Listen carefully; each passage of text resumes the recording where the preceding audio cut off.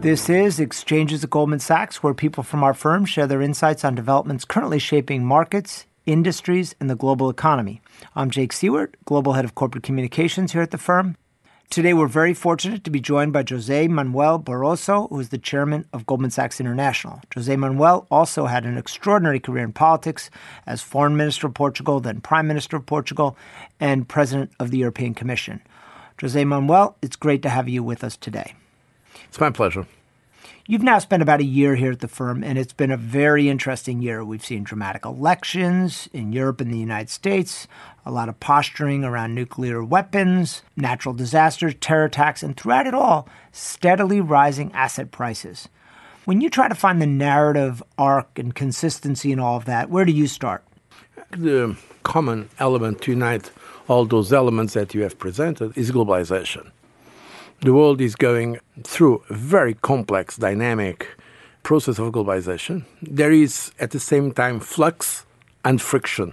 The flux of increased trade, investment, international exchanges at all levels, including people, movements of people, but also travel, cultural exchanges. And at the same time, there is resistance that can sometimes take the form of terrorism, people who don't like open societies or open economies, or nationalism, or populism, or resistance also to the development of science itself. So we are living extremely exciting, but sometimes challenging and difficult times. I believe also, globally, markets are looking more to the trends than to the simple facts of day-to-day. Because if you look at some of the worries, they are very serious. But if you look globally, strategically, in fact, the world is better today than it was, let's say, 20 or 50 years before. Looking at more all people indicators, out of poverty, exactly, rising wealth, child mortality, life expectancy, we are beating all records, including the worst countries in the world. Of course, I'm not following the trap of complacency. I think there are many, many issues that are serious and dramatic all over the world, and wars. But look, all the wars we have today compared with the two great world wars of the 20th century, in terms of casualties, they are relatively small. So, in fact, the trend, there is an interesting book from a former colleague of mine at Princeton, Angus Deaton, The Great Escape. And precisely, he speaks about the great escape to humanity. He's been living from hunger and from disease. So we are better off strategically, but there is, of course, a great concern of, let's say, the man in the street, the man or woman in the street, because he feels that he or she is not in control, that there are transnational forces, including, by the way, international finance, that he or she barely understands. And so there is a kind of anxiety that sometimes is used by those who want to fuel populistic or extremist sentiments. You've been a big champion of globalization, the idea that interconnected, interdependent cultures and markets are the way forward. But as you just said, that idea is under a lot of attack, under a lot of review, to put it mildly. As someone who's worked to foster better relationships, better connections between countries and societies, more harmony in the global community, what's the imperative now for people who believe in that path forward? First of all, to explain the issue rationally. I think it is possible to explain things and win hearts and minds of people on the issue. Because sometimes we left, those who believe in a more open world, in open societies, in open economies, we left initiative to the extremes. But we can win debate, I think.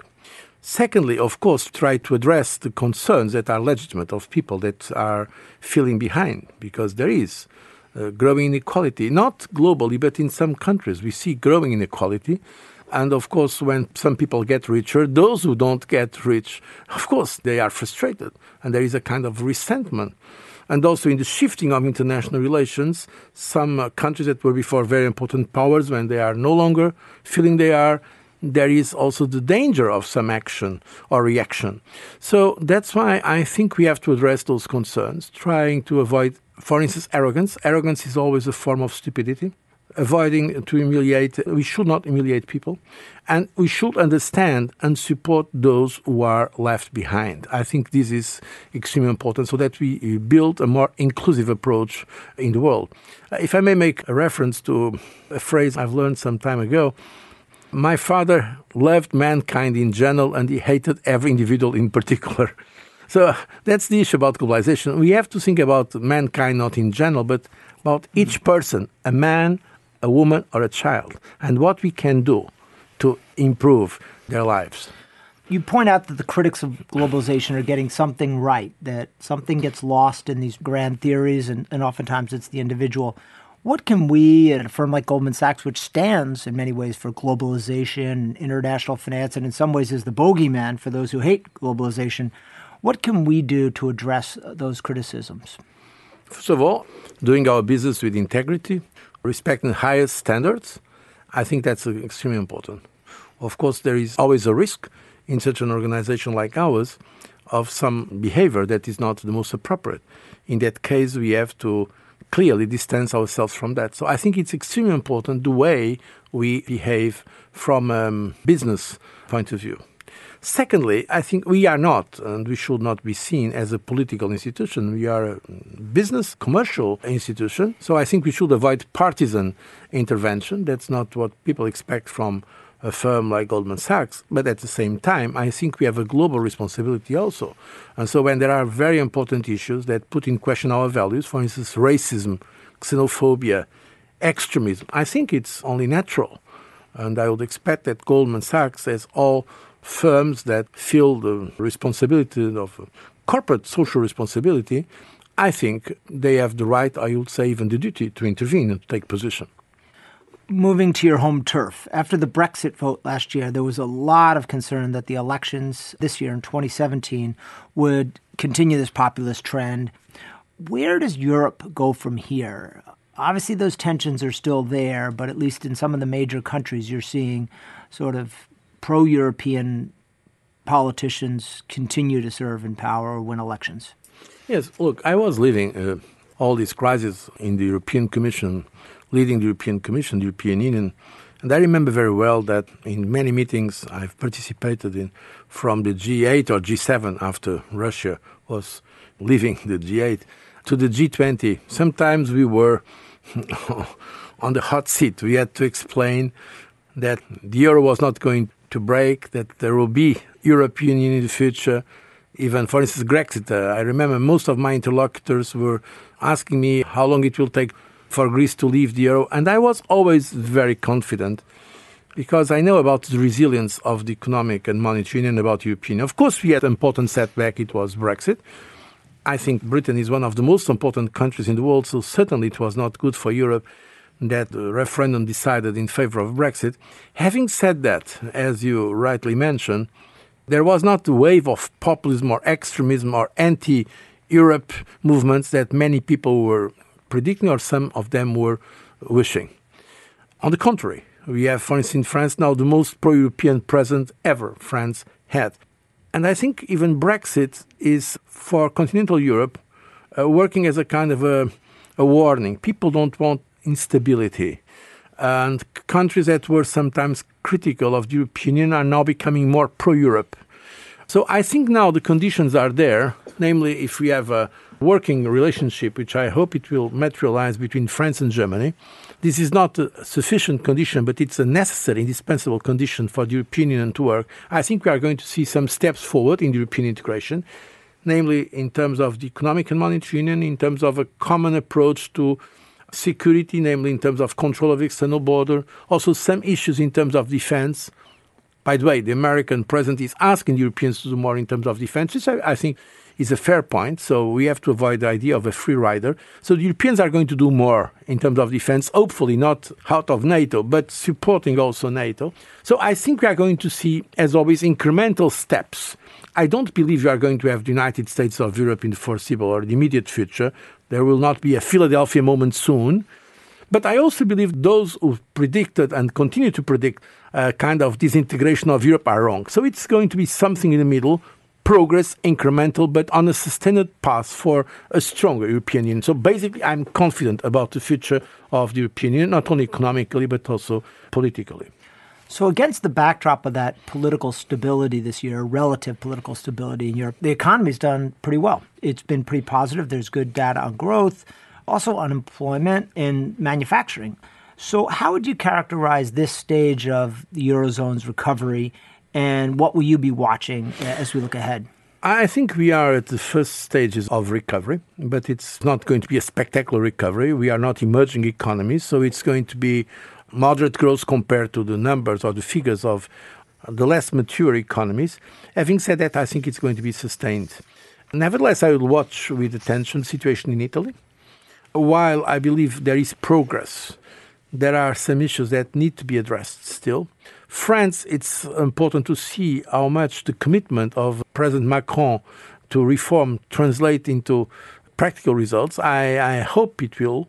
It's critically important for Europe to have a more self-confident and more modern, reform-oriented France. I hope it will. It's also important to see that there is no divisions between, let's say, core Europe and some of new member states. I think we have to avoid some of these divisions, and sometimes we saw in debates about refugees that could happen. But basically, I see countries that have made big efforts, including so-called austerity policies. In fact, some of them are among the best performers now. Look at Ireland. It's amazing. Or look even at Spain. They did not have the full bailout, but they had a bailout program for the banks. It's amazing. Or Portugal was now upgraded. Even Greece is making a lot of progress, even if for political reasons that progress was postponed. So basically, it shows that it worked. It worked, of course, the European Union way. It's incremental by nature, but basically a little gradual. Yes, I spoke about this during the crisis, for instance, with President Obama, with many of our interlocutors, also globally, from the Chinese to the Japanese to Brazil. And some of them wanted us to do things like if we were a state. The European Union is not a country. We are 28 countries. So by definition, compromise, making consensus takes time and political capital and effort. But at the end of the day, and that is something that I would like to share now, I'm no longer in official capacity. I'm not in a political position, so you may trust my sincerity. I'm speaking with full independence. It works. It's another way of working, more diverse, more complex, but it works. Throughout your career in politics, both in your native Portugal and then at the European Commission, you worked very hard for trade relationships that would bring countries closer together. The EU's made some additional strides of late on this front. But what do you make of this antipathy toward free trade? It's not just here in the United States, but widespread in many countries in Europe as well. I think it's wrong. I think basically trade has brought prosperity. Of course, it's true that during some time there are maybe some sectors that win more than others, and there are, in the process of adjustment, sometimes some sectors that appear as losers. But globally, our societies have gained immensely from trade. And so I think we have to pursue our efforts for trade opening, trade liberalization. Of course, everybody says that, and it's true, free and fair trade. It's important to have competition. At the same time, it is important that we try to reach the highest standards, that there is not unfair competition. Just to give an example, child labor. I mean, it's morally not acceptable. So it's not just a question of economic opportunity, so it's not acceptable. So I think we should, as much as possible, have the highest standards. And by the way, the European Union, in its trade with third parties, tries to achieve this. I'm proud that during my 2 terms in the Commission, we have, since it was not possible to have the global so-called trade agreement, the Doha was not successful, we have decided to go bilaterally, and we have concluded many important trade agreements, and I see that there is now a new impulse to do it. That's certainly very good news. I think it's an advantage to our society because it creates prosperity, it creates more employment, it creates more opportunities for our economies. You've spent an enormous amount of time working on some very complicated multilateral, multinational agreements. And perhaps the most thorny of those issues has been climate change. And you played a big role as president of the European Commission in trying to forge a global cooperation. One of the most important agreements really over the last decade has been the Paris Accord on climate change. What role will Europe continue to play as there's been some tension around that accord and some dissent, particularly here in the United States, around the role that accord has played in combating climate change? I'm very proud that it was the commission I was leading that put forward the most ambitious program against climate change. It was in 2007, at a time when most of our partners were not really ready to engage. And afterwards, we had all the debate. There was the failed conference in Copenhagen, but afterwards we had the Paris conference when most countries in the world accepted. So I believe we should follow science, and science tells us clearly that there is a threat, an essential threat to our planet, that is climate change.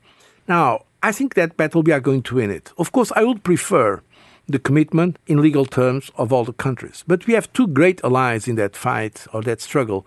It is precisely the public opinion and science. With those allies, we are going to win in that battle. And by the way, I also think that technology can help bring some of the solutions to the problem. But to have institutionalized agreement certainly will help those global efforts. I'm also very proud that today Goldman Sachs is one of the financial institutions that is doing more in terms of our programs for the environment, environmental friendly, green economy, also the fight against climate change. So we are, in fact, as Goldman Sachs, I've been seeing the figures of one of the most committed global companies in this area, and I think we should be proud of it because we are embracing a cause that is important not only for the young people of the world that are more sensible probably to this issue, but to mankind in general. You spent time as foreign minister of Portugal and also again at the European Union working to help emerging economies get better connected with the rest of the global economy and lift themselves out of poverty. What are the most promising tools or initiatives you've seen that can help emerging economies really lift themselves up? One is trade. Precisely, that's one of the reasons why I think I'm for trade, because trade brings opportunities, brings employment. And of course, we have to think also that there are other people that deserve to have access to the benefits of the economy. It's not only us. So that's trade. It's a way of opening societies, and it's a way also of creating more opportunities. But there are institutions that have been in developments. For instance, it was myself and President Sarkozy at that time had the rotating presidency of the European Union that came here to the United States to speak with President Bush to suggest to him to organize the first G20. At that time, we only had the G8. So it was a way of engaging as a response to the financial crisis countries like China or India or Brazil or many others that are already today very important emerging economies, extremely important, but were not in the first league of the economic decision globally. So once again, is engaging, making them responsible stakeholders of the global economy and hopefully the global society. So I think if we do that, there is a pretty good chance that we can get it right. So it will certainly be good for the population of those countries. Some of them before were living in extreme poverty, but at the same time for creating more markets and also good for those of us that are in favor of open societies and open economies. Talk a little bit about the relationship between Europe and Asia, particularly with the U.S. pulling back a little bit, turning inward, sort of walking away from TPP, and China sort of stepping up and emerging on the global stage. Asia, if you look at dynamics of the population, demographic dynamics, economic dynamics, also education, science and technological, it's going to be increasingly more important globally. Everybody knows that. And it's amazing to see how China made progress. I've been working with China for many years. As a foreign minister, I was responsible during some years for negotiations of the handover of Macau, a former Portuguese territory, and the Portuguese sovereignty to China. It happened in 1999. I was negotiating that until 1995, the crucial period. So I think I know a little bit what's happening in China. It's amazing to see how they have been increasing not only their economic prosperity, but their influence globally. I think we have an interest in having China as a global shareholder, feeling the responsibility. Sometimes it's difficult, the dialogue. By the way, the Chinese are extremely tough negotiators. Having said that, I can tell you, for instance, that during the financial crisis, we felt in Europe the support of China. Not only rhetorically, they were buying bonds of the countries in crisis. I had a lot of interactions during that time with the Chinese leadership, and they were less nervous than some of our friends in the West that were just trying to see the immediate situation. They had confidence in the euro, and they made, by the way, I think, the right decision. So I think it's important that we engage more with China.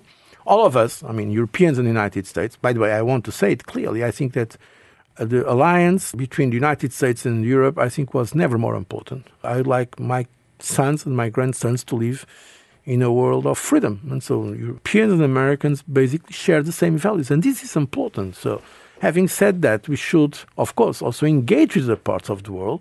And certainly the Europeans are doing it. They are doing it sometimes not always at the same pace.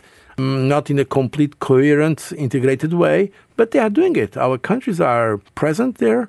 I know it was a source of surprise here in the United States. It was still during the Obama administration, was when most European countries, including Britain, decided to join that Asian Infrastructure Development Bank. Yeah. And Americans were the American administration was quite surprised. President Obama had said he wanted to make the pivot to Asia, so we have to understand that the Europeans will also like to be present there. So I think it's better to engage than to get out of this new system. Of course, we should do it, hopefully, in a united front and coherent, and always being committed to defend our values, because this is an important issue.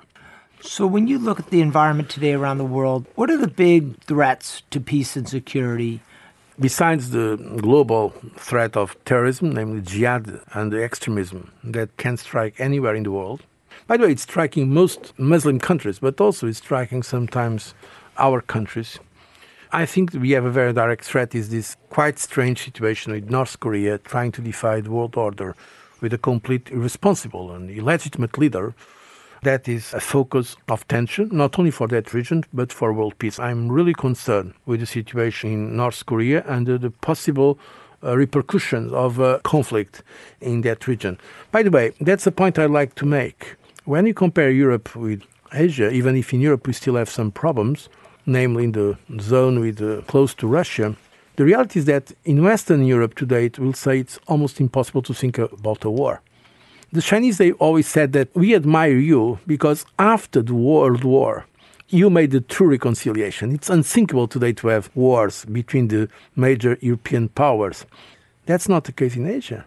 In Asia, in fact, after the World War II, there was not a true reconciliation. And when you see the level of mistrust, not only among the two Koreas, but the main players in the region, it's a very, very difficult situation. So that's why I think Europe, in spite of all its difficulties, has more strategic stability than most people acknowledge. Let's talk a little bit about technology. You've lived, both in your time in politics and now in business, through a period of amazing technological change. It's had a seismic effect on business, on society, on the way we live our lives, and it's only going to become more pervasive and more powerful. Governments, by and large, kept a pretty hands-off approach to the tech sector. What's the role that various stakeholders should be playing to get the best out of technology and mitigate the risks? I'm, generally speaking, a believer in the progress of science and technology. I'm very happy to live in the 21st century and not before there was antibiotics or before there was anesthesia. So I think, by the way, one of the important sectors we are going to see great developments is health, with all the inventions now in terms of personal medicine and possibilities that are offered by technology. So basically, I think technology is a very positive development. Of course, I'm very aware of the risks, including economic risks, because there is a risk of having some kind of jobless growth, and it's a matter of concern. So I think the only way to address the issue is not, of course, limiting the possibilities of technology, of science. On the contrary, I believe in freedom, but educate people about the proper use of technology, and also to have policy and political discussions to, if necessary, regulate some of the uses of technology, because there are some ethics issues that can come in some areas. That's a very delicate issue, I understand, but I prefer a world where we have scientific and technological development than a world of obscurantism or of ignorance. Maybe because some of the big technology firms are based in the United States, they've been treated as hometown heroes sometimes and not gotten as much skepticism here. There's been a little bit more skepticism of what those firms are up to in Europe. How do you see that playing out over the longer term? I think there has been some structural changes in the market with the, let's say, development of some of those firms. Europeans like those firms. That's why they are so successful. They use them. Yeah. They use them. I mean, if not, they will. I mean, you name whatever. I mean, Facebook. I mean, like all over the world. So people like those firms. They use them. The question is that it raises new issues, in fact, in terms of regulation, in terms of taxation, and these issues have to be addressed. I hope they will be addressed in a fair way, but they have also to be addressed. For instance, in terms of competition, I remember when I was in the Commission, we have issues because if we have a dominant company that controls the market, that raises an issue. And sometimes there is a possibility of a company being so successful that it becomes at the same time the infrastructure of the market and the provider of the goods in that infrastructure. That is a problem from a competition point of view. So my experience in the European Commission is that there was not anti-Americanism in the positions taken. I'm speaking now on a complete independent way. Because the competition authorities in Europe, the European Commission, they act with the same rigor when it's against European companies if they believe they are a violation of the so-called competition rules. So it's a new context we have to address it. But frankly, I believe those companies, they've brought so much innovation that generally we should praise them for their contribution to progress.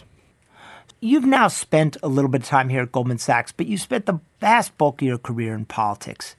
When you think about the culture you came from, the political government world, and the culture here at Goldman Sachs and in finance, what do you find are some of the most interesting distinctions between those cultures?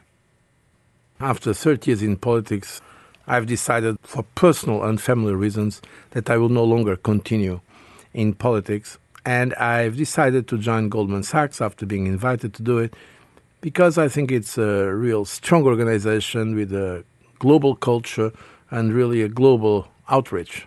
And I think it's important, this aspect. And I like international life. I've been also foreign minister before being prime minister. And in the European Commission, during 2 mandates, I was actively participating in all international conferences. In fact, we were at the origin of the G20 in its current form.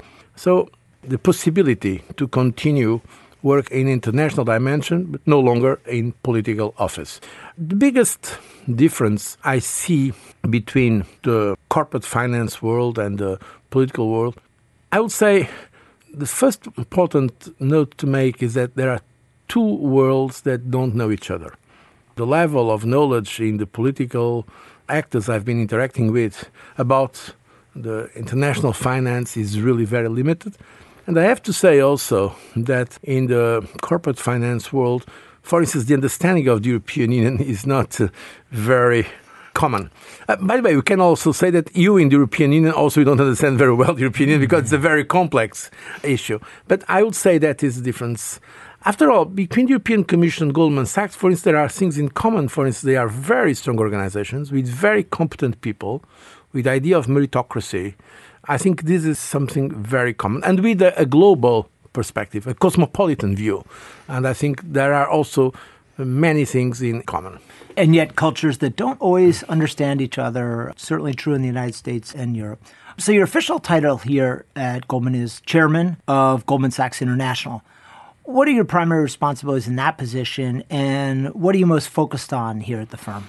As chairman of Goldman Sachs International, my first responsibility, of course, to chair the board of directors and to ensure its coherence, its effectiveness, and also to promote inside the firm a culture of responsibility, integrity, accountability, transparency, to interact with the regulators, namely in the UK. We are not only regulated by the UK authorities, they are also by European Union and also by the American as a subsidiary of Goldman Sachs International. So to deal mostly with issues of compliance. Strictly speaking, my first responsibility as chairman, that they are legally prescribed responsibilities. Of course, overall, chairing the board of directors, I try to help achieve all the objectives we have strategically in the firm, both globally and for Goldman Sachs International. And having been in the government, which writes a lot of the rules, looking at it from the perspective of a company that's complying with all the rules and the infrastructure around compliance, any initial thoughts after a year here? In fact, today, there is a lot of attention, more than I was expecting, frankly, to issues of compliance and to issues of regulation, to issues of accountability. It's amazing the time, energy that Goldman Sachs devotes to those issues.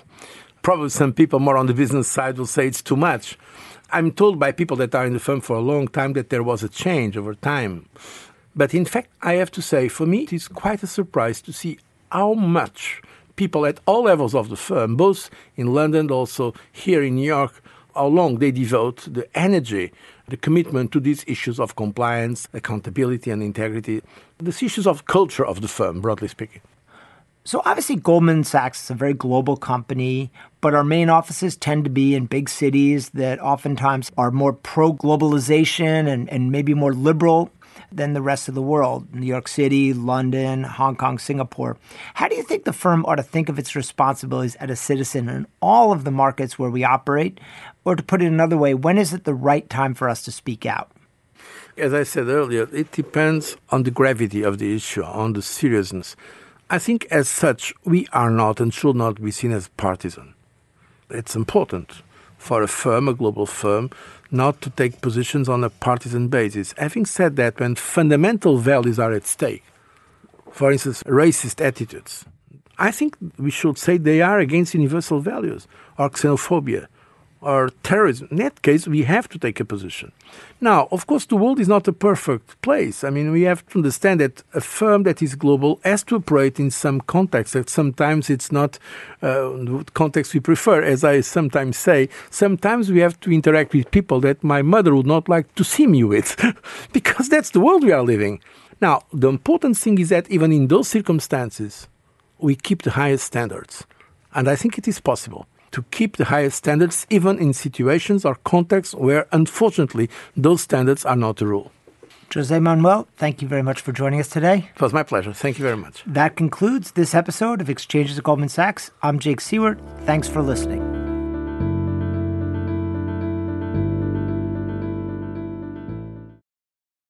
This podcast was recorded on September 20th, 2017. This podcast should not be copied, distributed, published, or reproduced in whole or in part. The information contained in this podcast is not financial research, nor a product of Goldman Sachs Global Investment Research. Neither Goldman Sachs nor any of its affiliates makes any representation or warranty as to the accuracy or completeness of the statements or any information contained in this podcast, and any liability, therefore, including in respect of direct, indirect, or consequential loss or damage, is expressly disclaimed. The views expressed in this podcast are not necessarily those of Goldman Sachs, and Goldman Sachs is not providing any financial, economic, legal, accounting, or tax advice or recommendations in this podcast. In addition, the receipt of this podcast by any listener is not to be taken as constituting the giving of investment advice by Goldman Sachs to that listener, nor to constitute such person a client of any Goldman Sachs entity.